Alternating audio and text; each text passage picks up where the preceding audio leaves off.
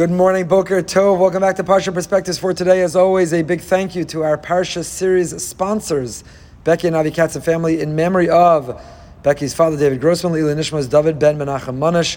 We remain very grateful to the Katz family. This morning's shir is also sponsored by Rennie and Paul Lustiger in honor of their dear cousins, Lori and Harold Landa, our beloved members, my dear friends.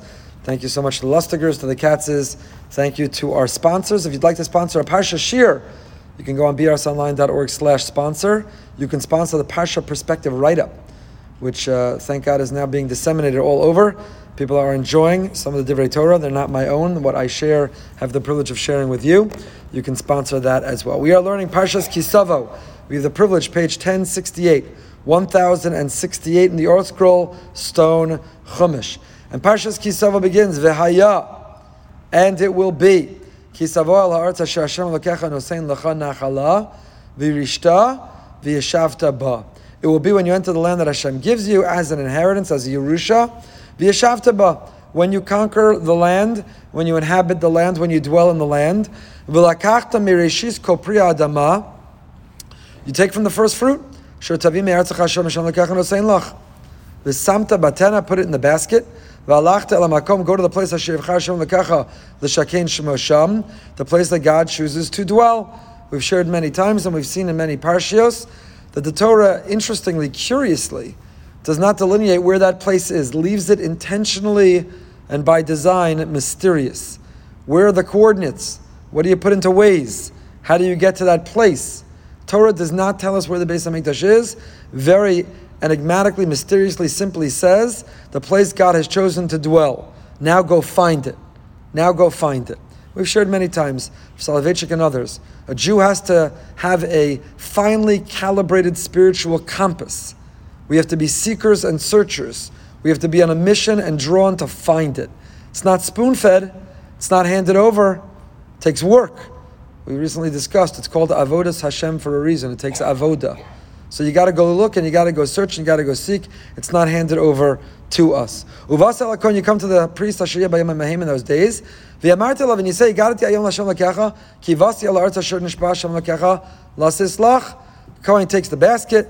You tell the Kohen, you declare, "I've come to the land that Hashem swore to our forefathers to give us, and Taka, He's given it to us. And I'm a farmer here, and I've been successful agriculturally in growing product on the land, and I've brought it to offer it to you." The Kohen takes the basket from the farmer and places it before the altar. And then you shall call out and say before God, Arami Ovid Avi, Vayered Mitzrayma, Vayagar Sham B'msei Ma'at. While I'm here, let's start from the very beginning. Let's go back in time. Let's review history. Arami Ovid Avi, an Aramean tried to destroy my father. You're familiar with these psukim from the Haggadah, from Pesach. That's why some of you just broke out in hives. Vayered Mitzrayma, we went down to Egypt, we lived there, we were few in number. Vayisham L'goy Gadol, and then we multiplied, and then we became a great nation. Gadol, Vatsum Varav. Vayareo Sana Mitzvah, Vayanunu, they tortured us. Vayitnu Alina Vadakasha, they gave us hard work. Vanitzak, we called out, we cried out. Hashem, you heard our cries. Vayotzienu, you took us out. What does any of this have to do with the fruit? What does any of this have to do with the farm? What does any of this have to do with Bikurim? What does that do with the Beis HaMikdash? Yeah, that's ancient history. I got it.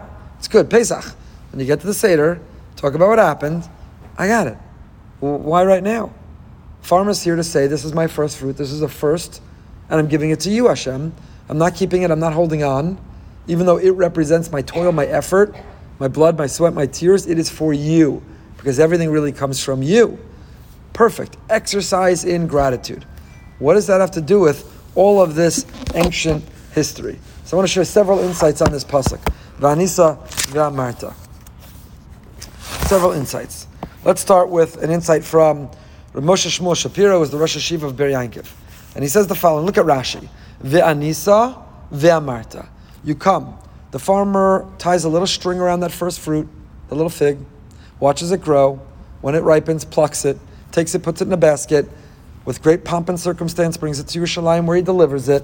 And ve'anisa, you answer, ve'amarta, and you proclaim this declaration. Says Rashi, what is the essence, what is the theme, what's at the core of the declaration, the proclamation the farmer says is, She'eincha kafui tova. I'm not ungrateful. I'm not ungrateful. I'm here to let you know I'm not ungrateful. Not ungrateful. Okay? So we're going to see in a moment. That's different than saying I'm grateful.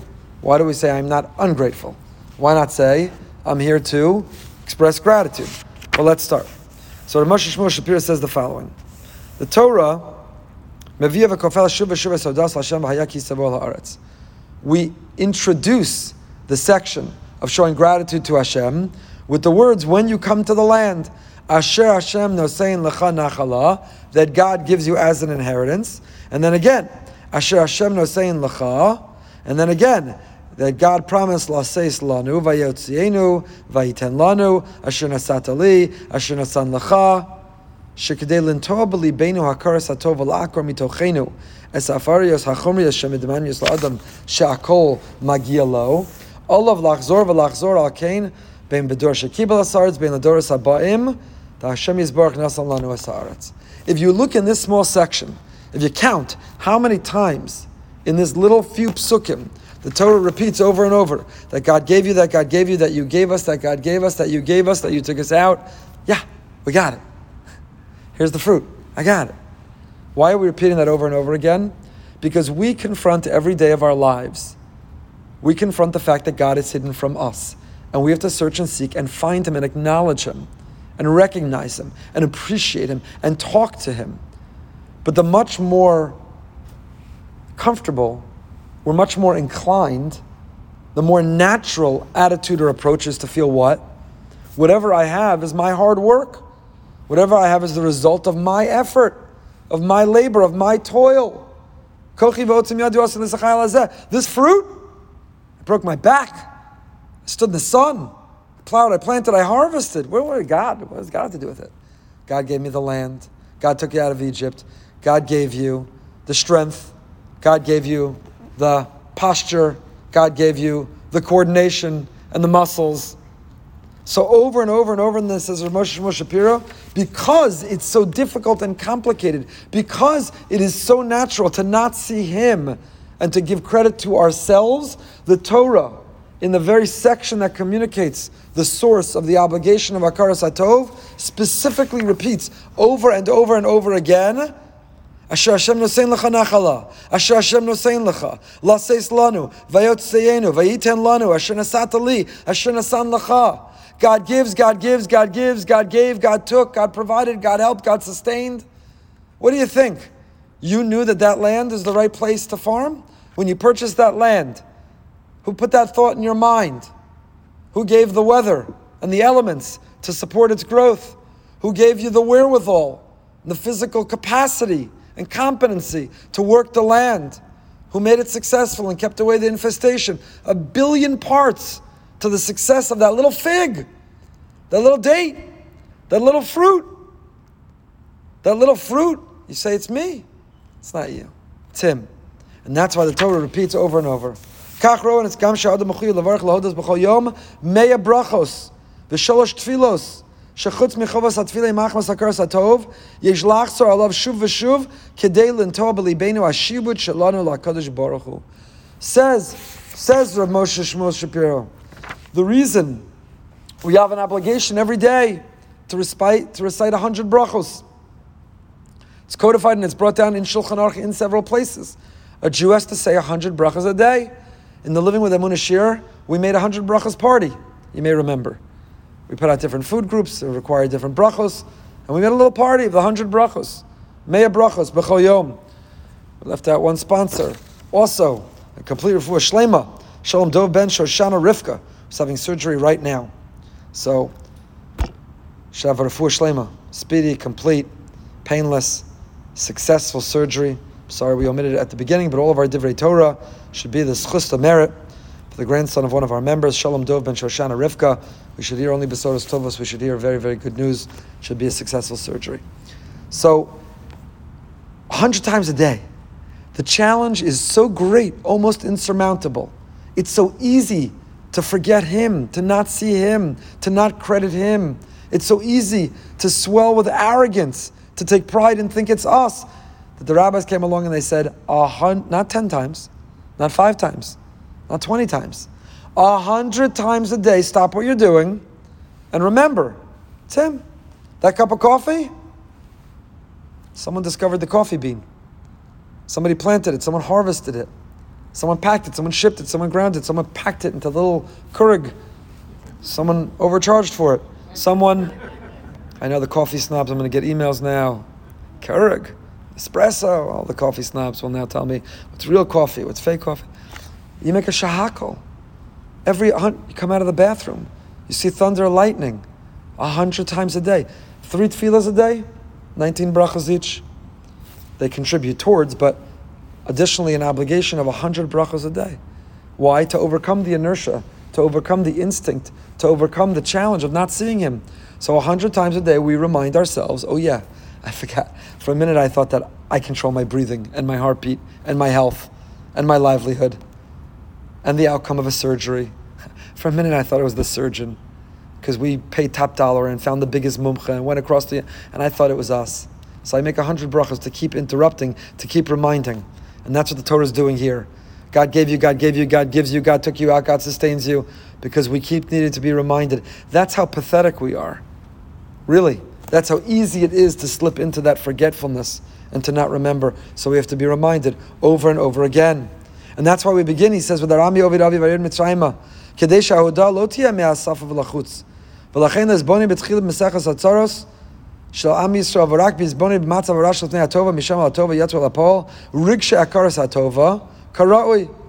Kvar Kasav HaRambam Mor Nevuchim HaKriyas Bikurim, Shadam Mitzuva Lizkor Yimei Ra'ah, Shebezeh Yar B'la Hodos, V'yefal B'libo Kiniyah, Shemizeh Tetzeh Akaras HaTova. The Rambam says, you have to remember not only good days, but the bad days. We tend to only focus on the good days. We forget what it was like. I tore my Achilles several years ago. I had to have surgery. It took 6 months of rehab. And I was on a knee scooter. And I couldn't carry a cup of coffee across a room. And I wasn't supposed to be able to drive, but I learned to drive with my left foot. But all kinds of other, I can admit that now, Ma, because nothing ever happened. I was safe. Everything was good. But you know what happened? I remember I promised and I swore I'll never make the bracha HaMechi Mitzadei Gavar the same. She'asali Kol Tzarchi, the kavanah I'm going to have every day, that I could take a step, that I could walk, that I could put on my pants, that I could carry a cup of coffee, that I could run. The kavanah, you know what happens? I totally forgot what that was like. So I totally went back to forgetting to have kavanah. And the same is true with all of us. God forbid a person had a gastrointestinal disease or a bladder disease. A person was catheterized. God forbid, I'll never make an ashiyat the same way again. The gift of eliminating successfully in a healthy way. Now what happens? We fall back into that trap of just feeling entitled to walk, entitled to eliminate, entitled to eat and digest, entitled to see, until it's taken away. So the Rambam says, remember, hold on to when you didn't have it. So when you do, you'll never feel entitled and you'll never take it for granted.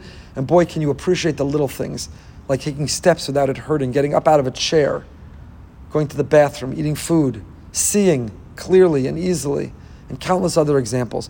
But here he also explains this question that I began with. And I don't want to spend all of our time on this first pasuk, even though there is so much to share and to say. But why do we go back to the beginning of history? I'm here to deliver the first fruit, the little fig, the little date, the little string around it. God, I worked, I sweat, I toiled, I baked in the sun, and I'm here to deliver it to you, not take it home and eat it myself, because God, it really all belongs to you. I got it, and I'm grateful for it. And now can I go back to life? Can I go back to work? Why do I have to make this declaration? Let's go back to the beginning of the history of the world. First, God created the world in 6 days. What? Just hand over the first fruit. And he says the most magnificent explanation and interpretation. And what a message about Hakaras HaTov. You know what the message of Hakaras HaTov is? I was recently at an Ufraf. My Mechutin's son got married. Mazel Tov to Andrew and to the Mechutin's family. My Mechutin Ari Pearl does something exceptional at every Simcha. We're zocheh to see it hours we shared together, and now again at the next Ufraf. Some people might say it's unusual, or why do it, or it's a tircha. But at every Simcha, he talks all about the grandparents and the great-grandparents. And he reminds everyone sitting there how we got here. And the people. My parents, our family, we do that too. Many do. You say, okay, they're gone. They're gone for many years. We're focusing on the next generation. The friends are roasting them, we're saying nice things about them, but why are we going back in time about people who are no longer here? And the answer is, you think you're so privileged to celebrate the simcha? Do you know what they went through? What they came through to get here? Do you understand what it took? Sacrifices that were made, prices that were paid? Do you understand? So the farmer, the hakaras hatov in any given moment is not only for that moment, it's for everything that led to that moment. So not only are we grateful for that milestone, we're grateful for what it took to get to that milestone. Because if one little thing were off, one little thing, one of those ancestors didn't survive. One didn't persevere.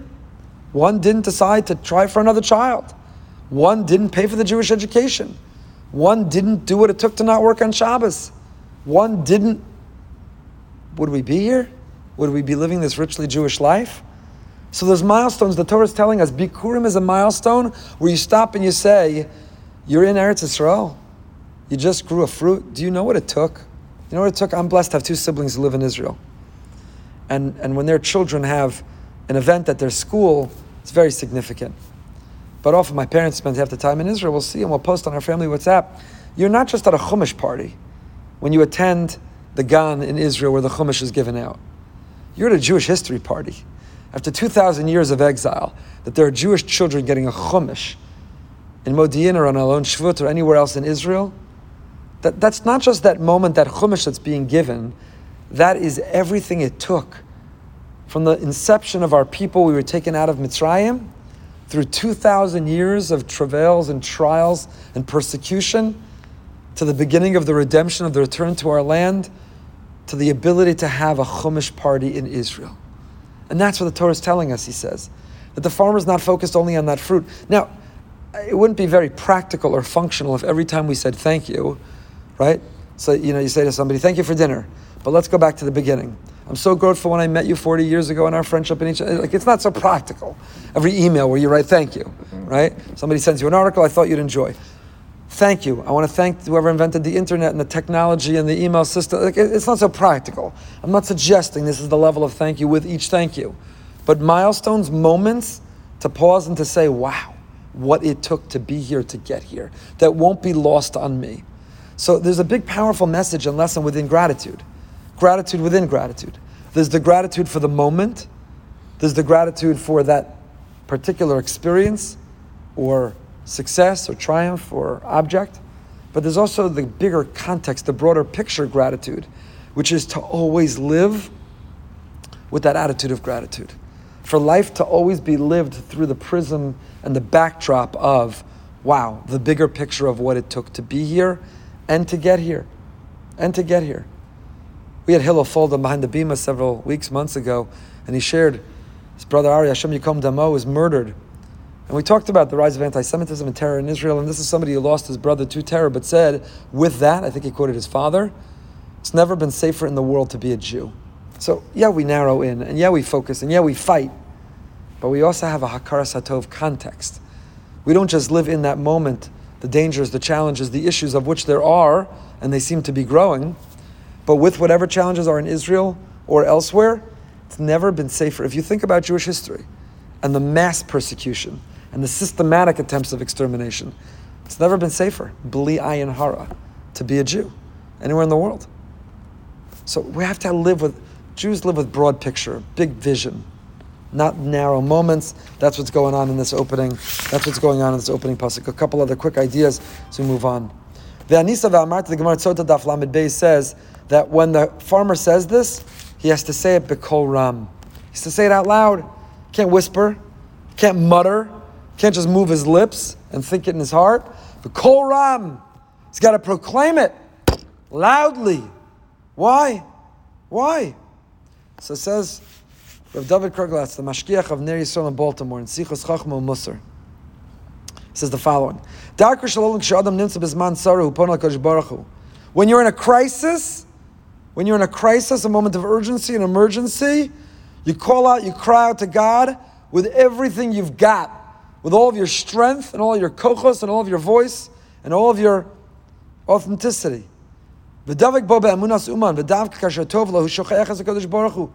There's no atheists in a foxhole. So in a moment of urgency, a crisis, or an emergency, you cry out. Big Tehillim gatherings, heartfelt philos, flowing tears, kol ram.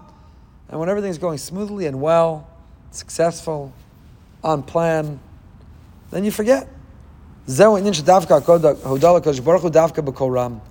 that's why specifically the Torah here says, thank you should be as loud as I need you. Thank you should be, the proclamation, the declaration should be as compelling, as loud, as in everyone's face, as urgent as the emergency moment. The Ramban says, Kavanas Romas Hakol Betfilos v'Kavanas Bate Knesses Schus Tfilos Harabim Shilevnei Adam Makam Iskaptzu v'Yodu Lakel Shebaram V'Imtziim v'Yifarsim Uzev v'Yomer Lefanav Briosecha Anachnu. The Ramban on Shmos, Perkei Gimel, the Ramban says, the purpose of shuls is not only to come together to cry out for crisis. It's a place to come together and to cry out and to share, wow, thank you for all that's going right. Thank you for all that's going well. To attribute to Him, to say thank you. So the whole beginning of our parsha is a master class in gratitude, and an attitude of gratitude, and how to say thank you for everything that's gone well, and for everything that we have. For everything that we have. To be grateful. To be grateful. That's what Reb Nachman also says. Reb Nachman says, I skipped one. Reb Zedel. V'anisa v'amarta she'encha kafui tova. L'chora ha'pasuk chozer la'atzmo. It says v'amarta a love. You say to the Kohen. So why do we need to repeat v'anisa v'amarta? You answer, you respond, and you say. What do we gain by repeating that he's speaking? B'chlal tzarich lavin, and moreover, why do it say Aram Yeraveh, and so on? So Rav Zedel Epstein says, Hakaras tova zu eina al masha nemar betchila, el hakaras tova miyuchedes lakach, shezak alach yos chayim amitim shal hakara benosein atova, v'oda elav. So one is, I'm grateful. Here's what I'm grateful for. Grateful I'm alive. I'm grateful I was able to travel here. Grateful for my farm. I'm grateful for this first fruit. I'm grateful you took me out of Egypt. I'm grateful you brought me into this land. But you know what I'm really grateful for?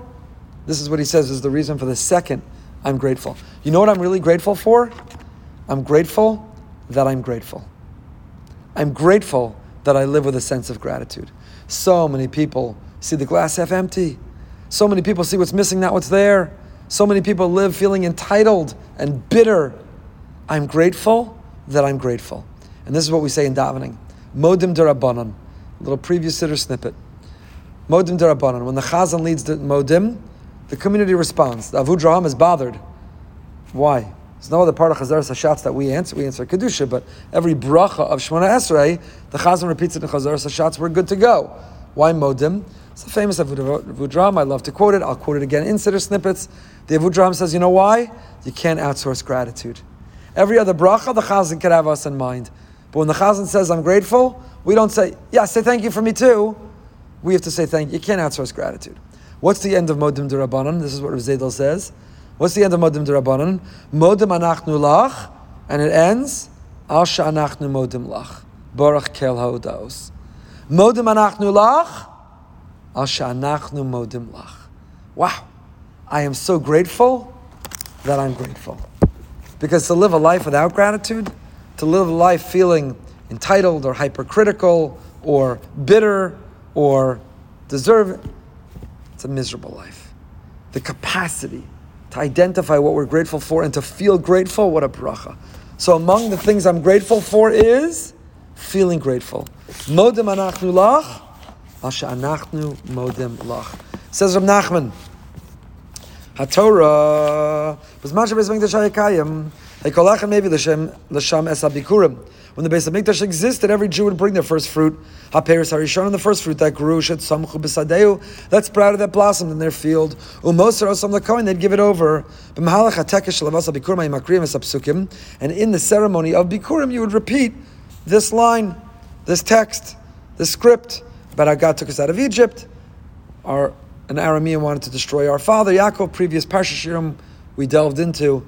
Who's the Aramean? Lavan? Where do you see in the Torah that Lavan tried to destroy Yaakov? We've talked about it in the past. I'm tempted, but I'm not going there. Self-control. I'm not going there. You could listen to the past. Who's the Aramean? And where do we see he tried to destroy our forefather? And there's a double benefit to learning that. You'll understand Parshas Kisavo, and you have a Dvar Torah for the Seder. So it's worth listening and looking into it. But we're not going there. So an Aramean tried to destroy my father, but God, you took us out of Egypt and you brought us to the land and you made me build this first fruit. Kosav Rabbi Nosson, Rabbi Nachman's great student, Rabbi Nosson writes in Likutei Halachos, Beitzim, hey, Yud Gimel, Shabikurim Esamlim Es Chadshus. What does Bikurim represent? What's it all about? So one element we just spoke about is Bikurim is the master class of gratitude. Gratitude. To avoid being ungrateful, how to be grateful. Gratitude is not just honed in, it's big picture. Be grateful that we're grateful. All about gratitude. But Reb Nachman understood a little bit differently. And he said, you know what Bikurim is really all about? Newness, freshness, hischadshus. What do you bring? What is the means, the medium through which we express the gratitude? We don't take some ancient artifact. We don't find something old and aged, the fine wine. What do we specifically bring? First fruit. What do first fruit represent, says Reb Nosson? In the name of his teacher, Reb Nachman, his chadshus, newness, freshness, fresh start, new beginning. Mitzvah bal lamar osanu es chashivusa shel chadshus ba'avodas Hashem shel hatzorech le'Yisrael aneinu lahaskir b'chol pa'am mechadash. In any relationship in life, you need to introduce freshness, newness, curiosity, inquisitiveness, creativity, joy, passion, romance, energy. Anything and everything can get old. Torah understood that. Intimacy, pleasure, the most basic core animal, carnal pleasure can get old and routine and stale. And the Torah says there's an institution called Nida, Taras HaMishpacha. By requiring a separation, it creates a longing. His chadshus, newness, freshness. That's true in every area of life, in every relationship of life. And that's what the Torah is reminding us. The farmer every year says, I'm bringing my first fruit. New season, new start. Lahavdil, lahavdil, lahavdil. I happen to not care about football. Not because I'm so religious, I don't care about sports. I wish that were the reason. I follow God's team, the Yankees, in baseball. But I don't care about football. Football just started. So the first week of football is fantastic to see. Like even the Jet fans have hope. Even the Dolphin fans believe this could be their season. His chadshus. It's a spring training. This is our year. We've got this. The new school year. All those parents who think, I love homework. I love carpool. Let me post for the world to see a picture of my kid on the first day of school. I love new school. His chadshus, newness. This is going to be my year. This is our team's year. This is my children's year. Freshness. So the farmer takes his first fruit and says, this is my year. First, beginning, freshness. It's a renewed belief in myself. Renewed belief in us and our relationship. It's renewed longing and desire and drive and creativity and joy. L'shem kach tzarich l'shtachrer me'apachadim me'adaigos b'asher l'chol umanios ha'zgabros ha'yitzhara she'adon choshesh ha'asidim l'kros lo. We have all kinds of impediments that say, we have anxiety, we have worry, we have fear, we have a voice of self-sabotage, not going to work out, never happened, give up, walk away, why bother, don't try. Comes along Bikurim, first fruit, and says, there's a fresh start. There's a new beginning. There's always a new opportunity. Haderech le'ishtachrer me'apachadim alalu. What's the way to escape? What's the way to avoid these fears, these anxieties? That we remind ourselves of Hashem's goodness and kindness. You know what? He got me this far. Very late last night, I was just talking to and trying to help and support someone through a very, very difficult circumstance. And I said to them, you've been through very hard things in your life.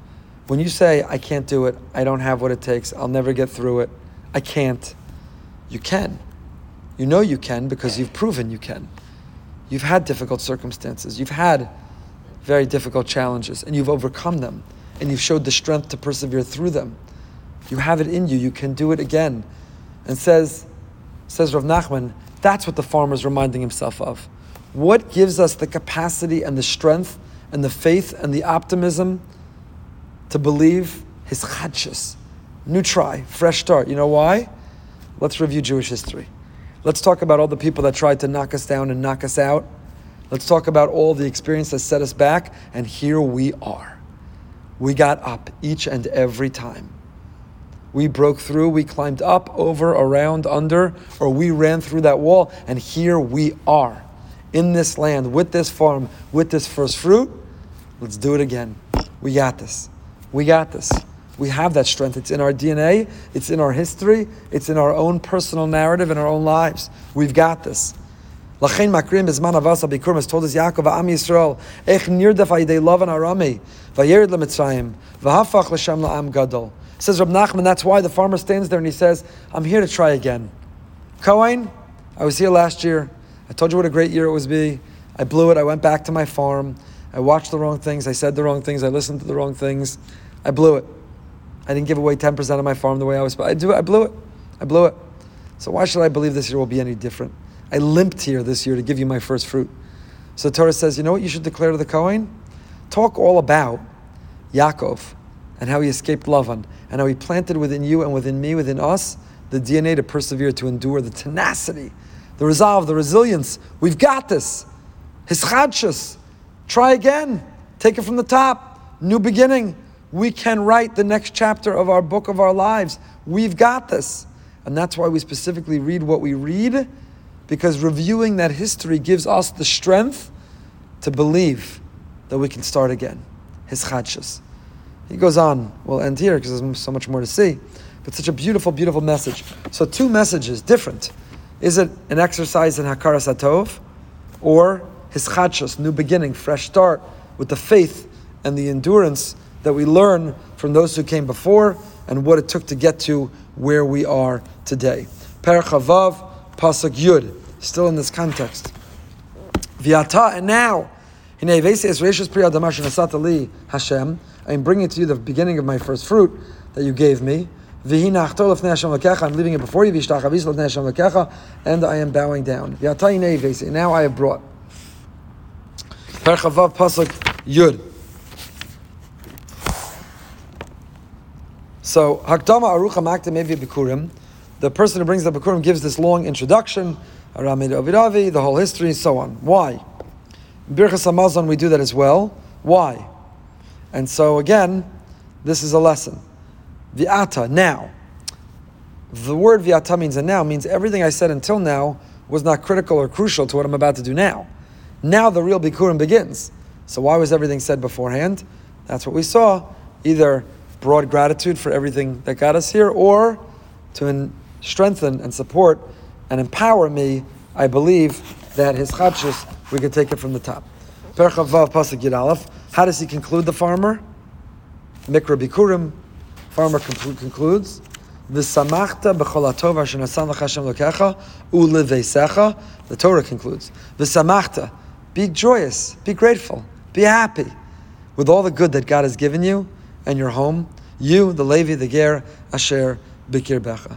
Be happy. Or, put differently by the great poet, don't worry, be happy. V'samachta b'chol hatov. Says the Or HaChaim HaKadosh. V'samachta b'chol hatov. What does that mean? Says the Or HaChaim HaKadosh, Rav Chaim Ben Atar. Ein tov ela Torah. Ein tov ela Torah. V'samachta, be happy b'chol hatov. What's the good? What's the tov? The little fig? The little fruit? What's the tov? Ein tov ela Torah. Shema yu b'nei adam margishim b'mesikas v'arevas tov haTorah. If Jews would really understand and appreciate and taste the sweetness and the beauty and the deliciousness of Torah, hayu mishta'agim u'mislahatim achareha. They would go crazy chasing it and pursuing it. V'lo yachshav b'eineihem malei olam kesav v'zav l'me'uma.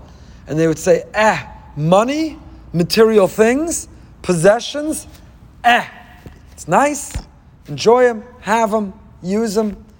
But what's my real life? How is it really defined? What's my real drive? What's my real passion? What's my real identity? What's my real goal? Torah. Ein tov ela Torah. Ki haTorah kolelas kol hatova sheba'olam. Says the Or HaChaim HaKadosh, whatever tov is in the world, you could find it in Torah. Immerse yourself in Torah. And by this, I think the Orach Chaim HaKadosh means both Torah learning, taste Torah learning, the sweetness, the joy, the beauty. You're tapping into eternity. Eternity. Some Netflix series, some book you read, some experience trip you took. Nice, lovely, enjoy, assuming they're kosher and appropriate and okay. But they're this worldly. There are pleasures that are genuine pleasure, but they're this world pleasures. And then there are pleasures where you're touching eternity, where you're tapping into eternity. Like a grandchild's Chumash play in Israel. You're tapping into eternity. I haven't been zocha yet, but you're tapping into eternity. There are moments and pleasures. Torah study, seeing a continuity of Torah to future generations. The Tish we had, the Unity Tish we had, Achdus on Friday night, that was a slice of Olam Haba in this world. You're tapping into eternity, into immortality. So how could anything be sweeter or more pleasurable, more delicious, more joyous, more real, more authentic, more lasting than that? Torah mitzad atzma, so this is now the L'Sitcha Elyon, a Sefer L'Sitcha Elyon, which I quote often from. Many of these ideas and these people I quote were really collected. I have to give credit to this wonderful Sefer L'Sitcha Elyon. So here he says, Torah mitzad atzma masuka va'areva b'li gvul. Torah itself is sweet and delicious without boundary. Every other pleasure in the world is nothing, is gornish compared to it. To be involved in it, immersed in it, engaged in it, there's nothing better. So why does the Torah have to tell us, Samachta b'chol hatov? Ela shenivtzar mibnei ha'adam lagia l'ariv zu shekidei k'divrei Orach Chaim באופן טבעי מסיכוס עד שיגעון והסלעטוס שמחמס עפריוס החומריוס וטייבוס הבלי העולם הזה, a person avoids, because you know what the Torah is competing with? Torah is competing with the pleasures of this world, the joys of this world, silliness and the superficiality of this world. So Torah promises us, v'samachta b'chol hatov. If only you toil and make the effort, if only you take the first step, v'samachta, it's a bracha. It's a promise, it's a havtacha. Hashem is saying, taste it, try it. Tamu ru'u ki tov Hashem. My Babi's favorite pasuk. Taste it and you'll see how good it is, how delicious it is, how amazing it is. It's the greatest. Baruch Hashem, we just started a new yeshiva in Boca, yeshiva of South Florida. A new bachar, 13 bachrim and 6 kolol, and an amazing rebbeim and hanhala. It's an incredible yeshiva, not for now, another time. The other day I was there. I'm coming up the stairs, and the kol Torah, the sounds that come through the door and down the stairs, it's like, wow, it's Gan Eden. It's Gan Eden. A room full of young people who are spending the overwhelming bulk of their day poring over an ancient text because it has timeless teachings, and it is a taste of immortality and of eternity. It's unbelievable. It's the greatest and sweetest sounds that there are. It's an incredible goosebumps. V'samachta b'chol hatov, ein tov ela Torah. Torah's promising. Try it. Taste it. V'samachta b'chol hatov. Perek Chavav pasuk Chav Zayin. Perek Chavav pasuk Yud Zayin. Torah goes on. Now we have Meiser. You have to tithe. You have to separate. There's a Vidoy Meiser. We are not going to repeat, although it's among my favorite Divrei Torah. Why is it called Vidoy Meiser? The Mishnah in Sota. What does the farmer say when he takes his tithes and delivers them? I have a confession to make. And what's the confession? Don't try this at home with your spouse. I have a confession to make. My confession is that I'm perfect. That I've done nothing wrong. That I've done everything right. That's the farmer's confession. Torah, the Chazal call it Vidoy Meiser, Vidoy, confession. And what's the confession? Lo avarti mimitzvosecha, lo shachachti. I haven't violated, I didn't forget, I didn't violate. I've done everything. That's my confession. I'm sorry, I have to confess. Don't try it at home. I have a confession. Why in the world is that called confession? Listen to the previous years. We discussed it there. But now Perek Chavav pasuk Yud Zayin. In this context, as Hashem amircha hayom lios lachal elokim v'lalachas b'drachav l'shmor chukav mitzvot mishpatav v'lishmo b'kolo. God and the Jewish people are intertwined inextricably. We are inseparable. So Moshe turns to the people and he says, don't think you have an identity outside of your relationship with God. It is part of who you are. It is what makes you tick. Hayom hazeh, today God is commanding you. Es Hashem ha'emarta hayom. You have distinguished Hashem today to be a God for you. Es Hashem ha'emircha hayom. Ha'emarta hayom. You have distinguished God today to be your God. Lios lachem lalakim. Laleches bidrachav. To walk in His path, to emulate Him, to imitate Him, to observe His laws, and to listen to His voice. So I'm one of the lucky few. I got a hold of Utzer Plus HaTorah, Spiegelheisen, on Dvarim, the Dvarim one, not easy to get. And, there's such great stuff in this one. All right, I told you this fascinating sefer who collects the most fascinating topics. So many I want to share with you in here, but we don't have time. But he has some great ones. Es Hashem ha'emarta hayom. In this pasuk is an allusion to how important it is to learn Mishnah. Okay, I didn't see that coming, did you? Where in this pasuk is there an allusion to the importance of learning Mishnah? Kamashikasa Balaturim, Es Hashem ha'amarta kan remez vav sidarim. Es Hashem ha'amarta in this pasuk is an allusion to the 6 Sidrei Mishnah. Lios lachem lalokim Izroim shemascha b'kriyas shema. Od yesh trumas u'maisra shem yiras Hashem. V'lalachas b'drachav is moed. Im tashiv mishabes raglecha. L'shmur chukav is nashim. Arayos. U'shmartem es chukosai u'mitzvosav is seder kodshim. Just karbanos. Eila mitzvos is nezikin. L'shmo l'kamo l'kolo is seder taharos. Where it says imros Hashem amaros taharos. And connect them, lios lo la'am segula u'lasitcha elyon l'tehila l'shem l'sifaris lios l'cha am kadosh. Those 6 phrases, 6 Sidrei Mishnah, there you go. Didn't see that coming.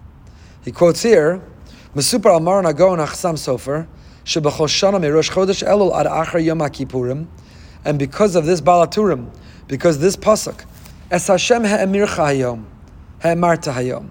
How do we declare and proclaim that Hashem is our God today? Mishnah. Mishnah and Neshama are made of the same letters. A commitment not only to the written Torah but the oral Torah. A commitment to our Mesorah. How do we declare Hashem is my God? By immersing ourselves in that Torah learning. By reading His diary. By listening to Him. Davening is us talking to God. Torah learning is God talking to us. So how do we say, God, I want to hear what you have to say. You're in my life. By listening. How do I listen? By learning Torah. So as Hashem emarta hayom, God, I declare you're my God today. How? In this pasuk says the Balaturim, in 2 ways, are an allusion to Shisha Sidrei Mishnah, to Shas Mishnayos. And because of that, this is the interesting part that he dug up. Unbelievable stuff in here. Because of that, the Chassam Sofer of Moshe Sofer of Pressburg, Chassam Sofer, would make a siyum on Shas Mishnayos every year between Rosh Chodesh Elul and Yom Kippur. 40 days. He finished Shas Mishnayos every year in 40 days. Unbelievable, no? 18 prakim a day. Mashalo Asa came b'shar Yemei Hashanah. He didn't do it the rest of the year. Anyway, I thought a very interesting, a little interesting tidbit. He has another great thing here, because the next pasuk, Parachav Zayin pasuk Ches, not the next pasuk. Torah goes on to tell us a story when we cross into Eretz Yisrael, the blessings and the curses, Har Grizim, Har Eval, Tochacha, Arur. We're going to get into all that in a moment, but when we cross in, the Kasavta Alavanim is called Divrei HaTorah Azos Be'er Heitev. Write all the words of the Torah Be'er Heitev. Write it carefully.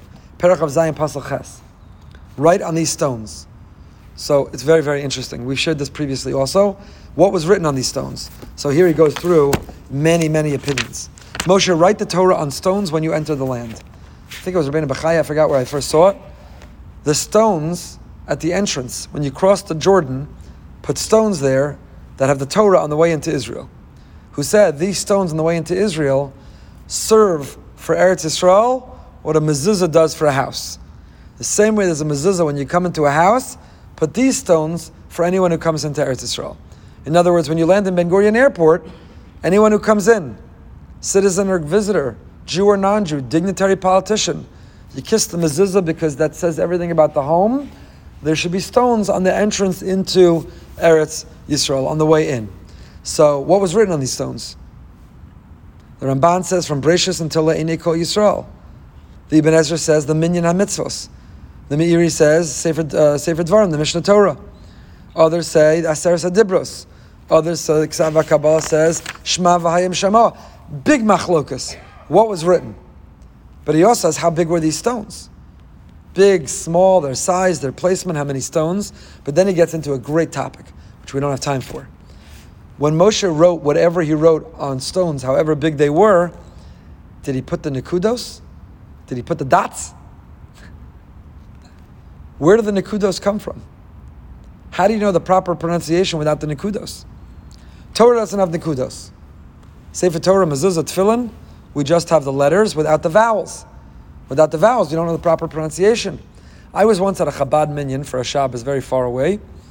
There wasn't a Baal Koreh, so they took out, I'd never seen this before, they opened the Torah, and they put on top of it, translucent, you know the old days that like you'd put on a thing to project, back in the old days? So they put that on the Torah, so you read through the plastic, you saw the Torah text, but it put the vowels for each column. So each column you put the plastic, and then the Baal Koreh, anyone could be a Baal Koreh for dummies. What's the halacha about doing that? I don't know. I didn't look into it. I don't want to know. I don't know. It was interesting. So you need the vowels in order to ask any bar mitzvah boy about the importance of the vowels. Ask any bar mitzvah boy or his father or the parents or the bar mitzvah boy teacher the trauma of the year of preparing about the vowels. So where do they come from? Where do we have them from? What's the authoritative vowels? And were they on these stones? Niflos binyan nekudos. Were they given from Sinai? He has unbelievable makoros, pages and pages of incredible sources. Where do they come from? When do we get them? Kamatz and Patach. Just if you're the type of person, you're like a nerd or geek like me that it excites you, these types of things, he's got great stuff in here. But anyway, clearly most of you are not, so we're going to go on. Weiter. We'll come back to another. Megid Yosef, Be'er Tev, says Rav Yosef Suratskin, the Megid Yosef, and the words Be'er Tev. Right on the stones and Be'er Tev. Rashi says, right on the stones. He didn't get into this in here, maybe he does. It's so many pages, I didn't read it all. Rashi says Be'er Tev means, write it on the stones, the Torah. When you come into Israel, you'll see it. Be'er Tev, explain it clearly. What does that mean, explain it clearly? Sansino? Art Scroll? Koran? What does Be'er Tev mean? Explain it clearly. Did I leave anyone out? I don't want to get an email. What does Be'er Tev mean? Says Rashi, Shivim Lashon. Wow, these had to be big stones. I'm not sure how much was written there, and whether it included the dots, the nekudos, the vowels, but you also needed to put in 70 languages. Why? Why 70 languages? Why 70 languages? Because what happens when the ambassador from Uruguay comes?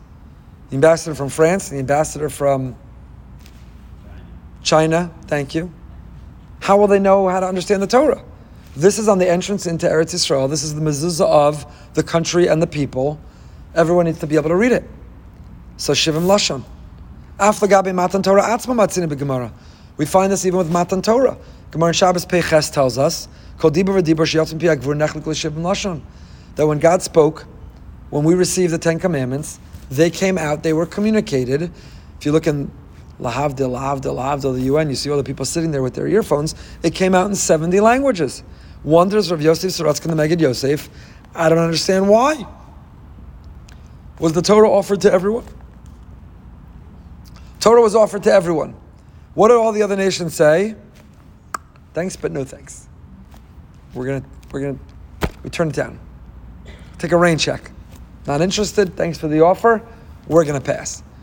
So if we have a tradition that every nation was offered and they took a pass, why does it have to be in 70 languages? Why 70 languages? So the Megid Yosef, Yosef Suratskin, offers a very interesting insight. And he says, you see from here evidence, and he quotes many, many sources. A Maharsha and Shavua, he quotes many sources. Eger, Maharsha. You see again this tradition that we've had, we shared many times, that converts who convert in Tafshin Pei Beis in 2022, we did a conversion last week, conversion meeting tomorrow. Converts who join us today, their soul was destined to convert since Har Sinai.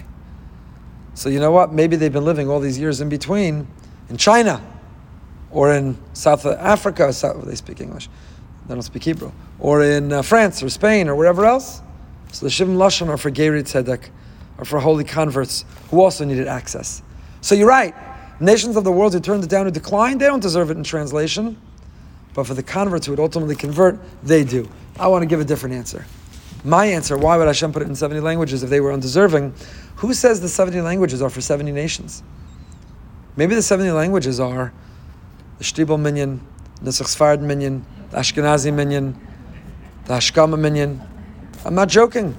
The Hasidim, the Misnagdim, the Sfardim, the Ashkenazim, Vizhnitz, Bobov, Lubavitch, Satmar, Ger. Who says? So maybe the Shivim Lashon, as Hashem says, the Torah is not one size fits all. It's not uniform and you don't have to conform. There's many languages it speaks to us in. And the Torah speaks to us differently in 2022 than it did in 1902 and than it did in 1002. There's different languages and different times, different cultures. And for some, Torah is communicated over social media and technology, Basher Husham. And for others, the Torah they would never listen to the Torah communicated on that platform or through that messaging. So maybe the Shivim Lashon, the 70 languages, are not for other nations, but maybe within our own nation, we need to find the different languages that the Torah speaks to us in. Is that not the greatness of great individuals through the millennia? That Rav Hirsch found a language that he could talk to enlightened Jews, that Torah would be timeless and relevant to them. But that was different what was happening in Germany than what was happening in Lithuania, that was happening in... Each needed to find the language to communicate Torah for their time. The Torah is timeless and immutable, but the language and the messaging and the platform through which we communicate it, Shivim Lashon, is at least Shivim Lashon for that, and we should be open-minded to that. Perek of Zayim Pasuk Tes. Vaydaber Moshe v'Kohanim v'Levim l'Kol Yisrael Lemor. Moshe, the Kohen and Levim, speak to the Jewish people, and they say, Haskes u'Shma Yisrael. Listen up, be attentive and listen. Hayom hazeh, today, you became a man. Today you became a people. Today it's a start. Haskes u'Shma. This one I'll leave to you as a question. What do you mean Haskes? U'Shma. Shma means, listen, hear. Then what does Haskes mean? What does Haskes mean? You're all struggling because it means listen. Listen, listen. Art Scroll struggled. How did it translate? Be attentive and listen. Well, if you're listening, aren't you attentive? Be attentive and listen. If you're attentive, aren't you listening? Okay. If you're listening, you may not be attentive, but if you're attentive, are you listening? What is Haskes adding to Shema? What does Haskes mean different than Shema? Rav Wolbe explains very beautifully in Alei Shor, but we'll come back to it another time. Let's go to Perek Chav Zayin Pasuk Vav. Now we get into the curses. Arur. Curses. Hargrizim, Har-Eval. Jews were split the tribes in two. Levim in the middle, making proclamations. Everybody answered Amen. Let's take a look at some of these curses. Arur. Perek Chav Zayin Pasuk Vav. Arur asher lo yakim es divrei Torah azos. Lasos osam v'amar kol ha'am. Amen. Cursed is the one who does not uphold this Torah, and everybody answered Amen. What does that mean? What does it mean? I understand cursed is the person who perverts justice and doesn't stand up for the orphan and the widow and the convert. I understand cursed is the person who is promiscuous and violates moral boundaries. Cursed is the person who lies with an animal. Cursed is the person who steals or bribes. I got all that. But what does that mean? Cursed is the person who does not uplift the Torah. What does that mean? The Yerushalmi in Sota says, Torah nofelas. Why do you have to uphold the Torah? Does it fall? Is the Torah falling that you have to catch it? Asher lo yakim. Cursed is the one who doesn't catch, who doesn't lift, who doesn't hold. Says the Yerushalmi Sota, Perek Zayin, Orur asher lo yakim is divrei Torah zos, zeh hachazan. This curse is addressed to the chazan. The chazan needs to know, or they're cursed if they don't lift up the Torah. What does that mean? The chazan drops the Torah while walking it back? Cursed is the chazan who doesn't sing Eitz Chaim Hi. Some of you have cursed the chazan who doesn't sing Gilak Achtov. Some of you are cursing him if he's not singing Mizmor David. Cursed is that what he means? What does the Yerushalmi mean? Or cursed is what did the chazan do wrong? It's a volunteer, the chazan. Nabach the chazan. What did he do wrong? So the Ramban here has two perushim. The Ramban has two explanations on the Yerushalmi. One is Or chazan asher make him a sefer Torah b'Aron HaKodesh kitikuno shelo yipol chas v'shalom. The chazan is not careful. on the bima to make sure it doesn't roll off, in the aron to make sure it's safe and secure. It's positioned that it can't fall. Cursed is a chazan who's casual and careless with the Sefer Torah. Then, cursed is the chazan who doesn't do Hagbah correctly, so that everybody could see the writing of the Torah. As it says in Masechah Sofrim, Torah, we have to show it to everybody on the right and on the left, and you turn around. Nobody gets Hagbah correct. Schechter has a little-known article. My great-uncle, Olav Hashalom Macy Nolman, was the editor of a journal called the Journal of Jewish Liturgy and Prayer. It was put out by the Bell School of Music. It's not well known, but it's worthwhile to read. And there are a few articles by Rav Schechter in there. I think you can find on yutorah.org on their website. I think they have the old journals. And he has an article on non-well-known, this is not the title of it, I'm butchering it, but not well-known halachas of Kriyas HaTorah. And in there, one of them is the proper way to do Hagbah. You turn a little bit to one direction, then you make a full turn the other way. How many columns to be open with the seam. Most people are too busy competing with Arnold Schwarzenegger to prove how strong they are. Some of these people need to be tested for steroids. The Hagbahs they're doing, how many columns they're showing. We're all, by the way, risking it all for us, our lunch and dinner. But there's a proper way to do Hagbah. So the Ramban says, what's the oror to the chazan, the curse to the chazan? To do Hagbah the right way. And to make sure that everybody sees. Why is that important? How many letters are in the Torah? We have a tradition, 600,000. It's not actual. But there's 600,000, that's the tradition. How many Jews? 600,000. Left Egypt. There's a letter in the Torah for every one of us, and there's an idea, there's no source to use your pinky. No source. Not sure where that came from. One person maybe didn't have a finger, used their pinky, and then everybody, I don't know, was in a cast. I don't know what the story is. There's no source for you. There's an article in the Hakira journal from Flatbush. There's no source for using your pinky. The Shulchan Aruch records you point with your forefinger. Zos HaTorah, you point with your forefinger. You find the letter that begins your name, and you say, there's a place for me in the Torah. I'm in the Torah. My letter's in the Torah. My name is in the Torah. Me in the Torah. So the Ramban says, it's talking to the Chazan. But you should look, he says, at the incredible idea here from the Yerushalmi and from the Ramban. The Divrei Chaim. Divrei Chaim was the sons of Chaim of sons. Shenishal Advar Mikra Rosh Shekar Be'ir. There was an incident. He writes about this in Yoreh De'ah Chelik Aleph. This is again from Otzer Plos HaTorah. Now he dug up all this stuff about falling Torahs and what happens and how you respond and how you react and Hagbah and do you do Hagbah before or after? Sfardim do Hagbah before they read the Torah. Zos HaTorah, then they put it down, then they read it. So it's Hagbah before or after. Chabad does Hagbah, they lift it, then they put it on the bima and roll it there and cover it there. They don't sit down with it open. Where does it come from? What are the different traditions? Where does it? Otzer Plos HaTorah. I don't get a penny, by the way. Not for Rabbi Shakat's new sefer, not Otzer Plos. Maybe I should get a commission for plugging these forum, but it's just fantastic stuff. So the Divrei Chaim tells a story. Divrei Chaim tells a story that happened once in his community. What happened? Shamash Beis HaMedrash Balei Al Shabbos Kodesh Beis HaKnesses. The Gabbai in Shul once came Friday night to Shul to take a nap, to rest, to watch the Beis Medrash and the Sifrei Torah, that nothing happened. They didn't have locks and alarms and security, volunteer, professionals. But he didn't see anybody there, and he didn't want to sleep there alone. Even Gabbayim have phobias. So he left and he thought he locked up.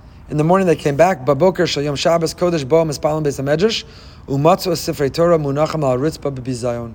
Torahs were unraveled, rolled, lying all over the floor. They were Ganovim. They came in the night and they opened the Sifrei Torah and they threw them on the ground. And they said, what do we do to correct this? The Heishav Lam Divrei Chaim, again it appears in his Tshuvas Yoreh De'ah. No again, Lesanos Kashinova Sefer Torah Tefillin Al Aretz Ein Leminag Zeh Shum Remez B'Shas. The idea that you fast when the Torah falls, there is no source in all of Shas. Ma'diisa b'Yerushalmi Mesachas Sota Ora Shelo Yakim Ora Chazan Eino Chacha Shekol Mispalim Misanin Ela Rak Misha Mutal Lov Lahamet Sefer Torah Ba'aron. You see from this pasuk that Ur, cursed is the one who didn't uphold the Torah. Whoever was responsible for the Torah and it fell, that's who has to fast. There is no source in Shas that everybody fasts. And even the custom of the fast is not everybody. It is the person who was responsible. The Chazan, the Gabbai, the Shamash, the Rabbi, security chief. Whoever was responsible. However, there is an allusion from Maseches Tanis. That the sins of the city cause the Torah to be embarrassed. So if something happened to a Torah, if a Torah fell, the community should get together and introspect and maybe take upon themselves a fast. So there is an allusion from that Gemara in Tainus, but really that obligation to fast, there is no source. If anything, only the Chazan has to source his fast, not everybody else. And then he goes on, Laniach Sefer Torah Behechel. How should the Torah be in the Hechel? Is a nida allowed to see a Sefer Torah? There's a misnomer some have. The Torah shouldn't pass. Can women kiss the Torah? If a woman is in a state of nida, can she touch the Torah, see the Torah? Fascinating sources. The answer is yes, she can. How should the Torah be placed in the Aron? Is the Torah standing upright? Is the Torah put lying down? Is the Torah on poles? Is the Torah like the Sfaradim in a case? All these things that maybe you were curious, maybe you didn't even know that you should be curious, he collects incredible sources. Amazing sources. Amazing sources on it. Amazing sources on it. I'll tell you one more pshat. We're out of time. One more pshat on this Ramban. It relates to Rabbi Brody's having an event tonight through his outreach center, bringing together chavrusas from every segment and every denomination across this community. The Torah should bind and unite us, an enormous partner in Torah. And that's this other pshat in the Ramban. Torah Zos means if you have the ability to uphold Torah and you don't. I mentioned this recently. Somebody bagels you. Somebody lets you know they're Jewish, but they don't know much about being Jewish. And you don't take advantage to invite them for a Shabbos meal, offer to learn with them, to inspire them. If you're not supporting Jewish education and Jewish outreach, you are cursed. You might have said, I'm neutral. I'm not an outreach professional. I'm not an outreach volunteer. I don't have time. I don't have an interest. I'm not good at it. So it's true somebody mentioned to me or asked me or hinted to me, but it's not for me. So we might have said, you don't get the Outreach Person of the Year award, but you also didn't do anything wrong. I would have said, you're a neutral, you're parav. You don't get mafta yona. You're not honored at the shul dinner, but you also didn't do anything wrong. Comes along the Torah and says, no, you're cursed. You could have inspired a fellow Jew. You could have inspired a Jew and you didn't. You're not parav or neutral. Hear how powerful that is? You're cursed. You're cursed is unbelievable. That is incredibly powerful. Incredibly powerful. This Motzei Shabbos, we are streaming a brand new podcast I'm starting with Moshe Yachnas called Out of the Shadows. It's about mental health, trying to take the stigma away from mental illness. It'll be a once-a-month podcast on different issues of mental illness, anxiety, depression, OCD, ADD. But the opening one, this Motzei Shabbos, pre-Slichos that we're streaming, we're interviewing 4 guests about the state of mental health in the Orthodox community. Dr. Pelkovitz, Dr. Norman Blumenthal, Rachel Tuckman, Elisheva Liss. 4 conversations separately with each of them. Where are we really at? Let's be honest with ourselves and let's get rid of that stigma. Let's start to really tackle it. So I hope you can come here and participate in it or watch it wherever you are. It'll be on Motzei Shabbos. I'll get the information out to you. But it's a really, really important topic. Tomorrow morning, 10 minutes of meaning. Living with Emunah, Baruch Hashem, there's a bris tomorrow morning. One of the Rebbeim at our new yeshiva, Rabbi Steinmetz, making a bris, which means Living with Emunah is at 9:15, not 8:45. There'll be an email, but Living with Emunah is at 9:15, not 8:45. Tomorrow night behind the Bima. Eitan Katz last week. If you loved Eitan, you're going to love his brother Shlomo Katz this week. Rabbi Shlomo Katz. So that's this week. So your schedule is full. So we'll spend a lot of time together. Until next time, stay happy, stay healthy, and stay holy.